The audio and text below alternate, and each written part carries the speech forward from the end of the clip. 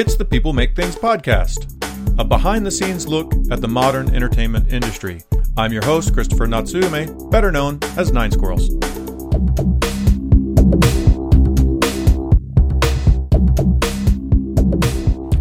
So I had a conversation the other day with an old friend from high school, and he happens to be a person that works at the Vatican Radio. He's an expert on news broadcasting and podcasts and radio and that sort of thing. And so I had him give my podcast a listen and share his thoughts with me about how I could improve it. And he had a lot of great stuff. I'm going to be doing a lot of things slightly different based on his feedback. But one of the more interesting bits of information that he had for me was he said, "Who's your audience? What are you trying to achieve with this podcast? Have you really thought about who you're talking to and why they would listen?"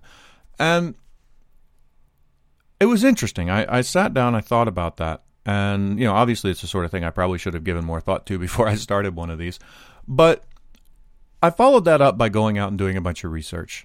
And I was reading on, you know, how to make a better podcast and how to improve your ratings and how to get more people listening to your podcast, that sort of thing. And one of the sort of key pieces of information that I found out there was you should approach podcasting with the idea that you're going to solve a problem, that there's some thing out there that people want to know, and your podcast is going to give them that information, whether that's, you know, you want to know how to work better on your computer, or you want to know how to be more efficient with your time, or you want to know how to build better cabinets, or whatever it is that people are interested in. You should be helping them solve that problem. And that seemed very straightforward. It seemed very reasonable to say, hey, somebody has a problem and I'm going to make a solution for them and they're going to come listen to it. That seems very straightforward.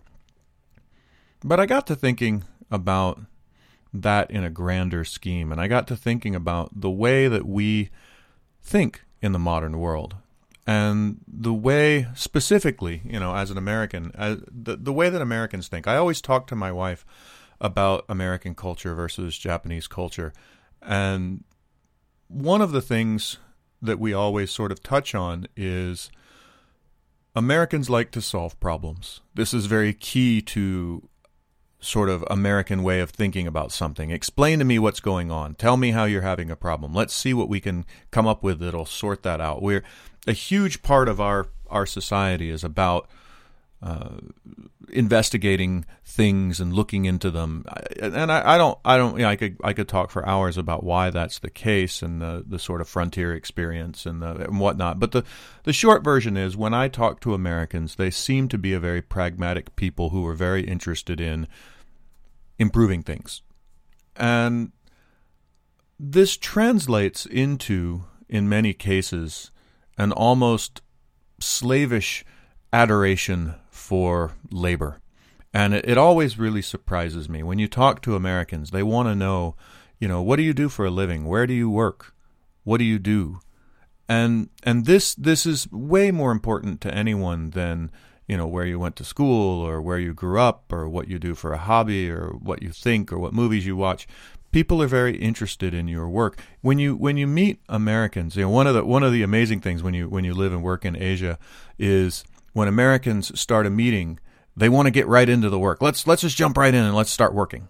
And a lot of times in Asia, they're like, maybe we should talk for a bit first. Maybe we should, you know, maybe. Or when you're in Europe, often it's the case that people will go out and have lunch together. And generally, and this is obviously a generalization, and it's not true in all cases, but generally, when you sit down to dinner or lunch with a bunch of Europeans, you're not going to talk about work. You're going to concentrate on you know, enjoying your dinner and enjoying your time. But Americans are always much more interested in, you know, hey, let's talk about this project. Let's talk about this or that. It's so bad that I've actually started a tradition at game conventions on the last day of a game convention. And I name it the No Business Allowed Dinner, because I want to go to a dinner where nobody tries to sell me anything, nobody tries to talk to me about work, nobody tries to convince me that I need to use their product or something like that. And it's actually become very popular. People really seem to enjoy having one night at a game convention where they're not going to talk business, and we're just going to enjoy the location where we are and enjoy some good food and enjoy the company of like-minded people. And I I think a lot about this these days, about the purpose of things, about the purpose of a podcast, about the purpose of art and the purpose of entertainment. And I think a lot about how I go through my day. And I'm not immune to being an American. I'm not immune to my culture and how I was raised. I find myself very often thinking, wow, I'm wasting so much time, doing this thing that I enjoy when I really could be doing this thing that would, move my business further or earn me more money. And it's amazing that sometimes I'll even feel guilty when I'm spending time with my family, spending time with my children, and I think, oh, this is really nice, but I've got this work I really should be doing. I'm not sure when I'm getting ready to die that I'm going to look back on my life and say, wow, I really wish I'd made one more game, or I wish I had, made that extra feature in, that one game that nobody remembers. But I'm probably going to feel pretty bad about not spending time with my kids. That's probably something I'm going to feel rough about. But that doesn't change the way that I think. It doesn't change my emotion in this almost slave-like adoration for labor that I have internalized in myself. I talked in an earlier podcast about whether or not I should lean back in a plane, and I've been thinking about that because it's kind of an interesting example. Because in that example, one person wants to rest and wants to sleep, and one person wants to work. And the guy who wants to work can't work because the seat leans into his laptop. And I think, why is it that the work wins over the rest? Why do we feel that the guy who wants to work has a greater claim to moral authority than the guy who just wants to lean back and listen to some music and sleep? Why is one more important than the other? When we start talking about how we spend our time and we start talking about how we schedule stuff out, it's very interesting that work always wins. Always wins. If you've got to be at work at 9 o'clock, you know what? You're going to get up and you're going to go to work at 9 o'clock. Do we have that same temperament? Do we have that same feeling that we can't not do it for spending time with our families, for getting exercise, for sitting down and reading a book? I think about the way we have progressed as a society technologically. We have computers. We have robots. We have so many things that have allowed us to automate our processes, to automate the things that we do, that have allowed us to be more productive. A human being with a laptop computer is more productive than 20 human beings with typewriters and even, 50-year-old technology. Yet somehow we all work longer. If I go back to, when my father was young and I was just a child, my family somehow made do with the income of only my father. And my father used to, come home at a reasonable hour every day. And he traveled some and he worked some, but in general, he came home in time for dinner, and he actually cooked dinner for the family. And then he had time to watch TV or putter around the yard or do something like that. This isn't forever ago. This isn't the 1950s. I'm talking about like 1980. And over time, we've created a world in which both the mother and father tend to work. And I'm not saying that mothers shouldn't work. I'm saying that somehow we have, in one family, doubled the amount of labor that family can produce. And not only are both parts of the family working now, we also have people working way longer hours. It's so normal now to come home at 9 or 10 o'clock after a hard day of work. It's so normal now, especially in the game industry, to see people work through dinner, work through lunch, have the, I remember once I was given a tour of a studio. I'll even name it out. It was Electronic Arts. I was actually applying for a job at EA a number of years ago. I didn't take the job. And one of the reasons I didn't take the job was they were showing me around their office. It was this beautiful office down in Marina del Rey, or near Marina del Rey. It's over. You guys know where it is.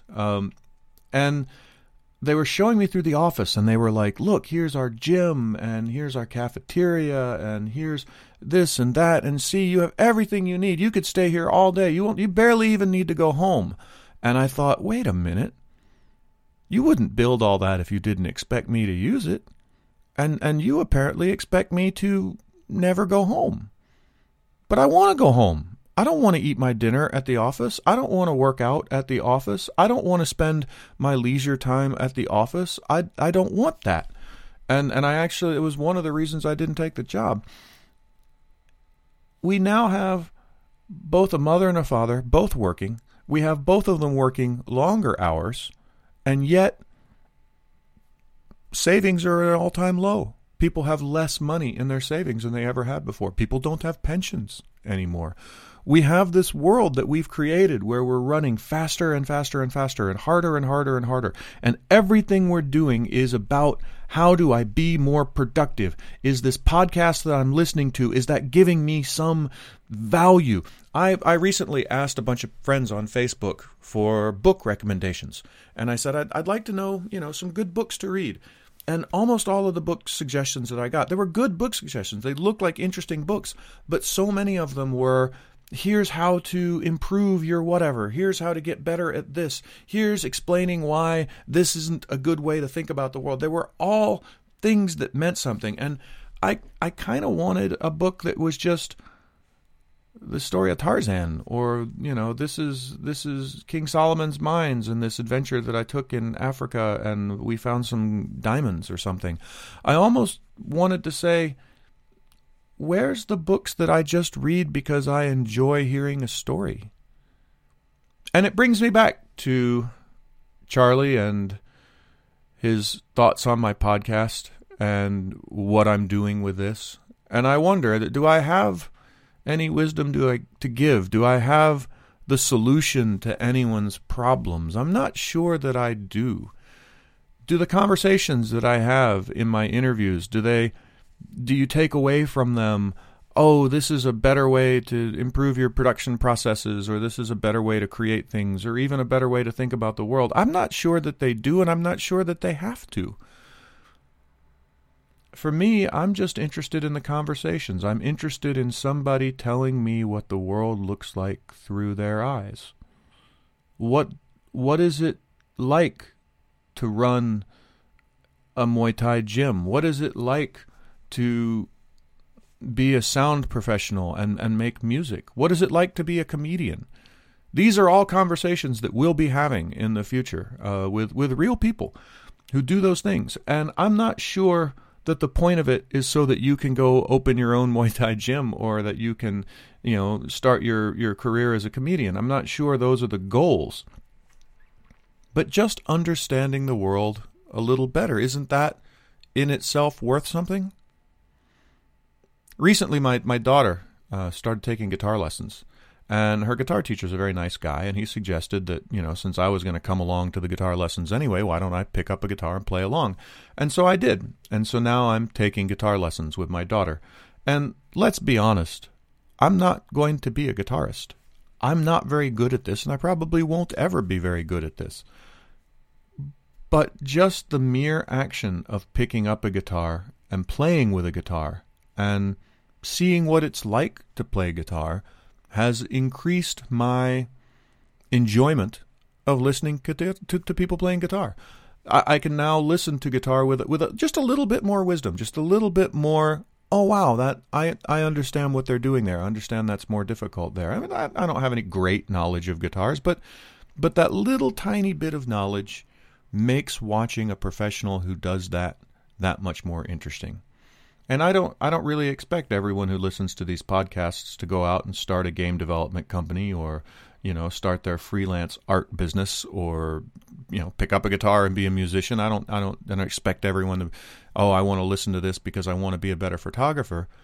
But wouldn't it be interesting to hear from a photographer telling you what it's like to be a photographer, so that you can just better appreciate photos? Isn't that worth something? So that's kind of where I'm getting with this. And I don't know if that's a valid answer. I don't know if that produces a good podcast. I don't know if people are going to be excited by that. But that's what I'm doing. And that's kind of where my head is at these days. And I know that's a little bit short, but that's what I've got for today. Now, I've actually got a bunch of great interviews coming up. You can check them out if you go to wherever you got this wherever this podcast was sold. You can go check those out. Most recently, I did a wonderful interview with Ian Gregory, who runs a game studio in Singapore, about a lot of these issues. It was quite a long interview, but it was very interesting, and I hope you guys are into that. So go check that out. If you're into these podcasts, if you're having fun and you want more of this, best way to do that is to go give me a bunch of stars wherever you found it. Give it whatever, wherever you found this, go rank it higher wherever you got it there. Go tell your friends about it, post it on your Facebook, post it on your Twitter, let people know that we're out here and they're doing stuff. If you've got some ideas or some thoughts, if you have some people you'd like me to talk to, whatever it is you'd like to talk to me about, there's information in the Discord. Go check that out. That's also, the information is in the info box. So thank you very much, and we'll see you on the next show.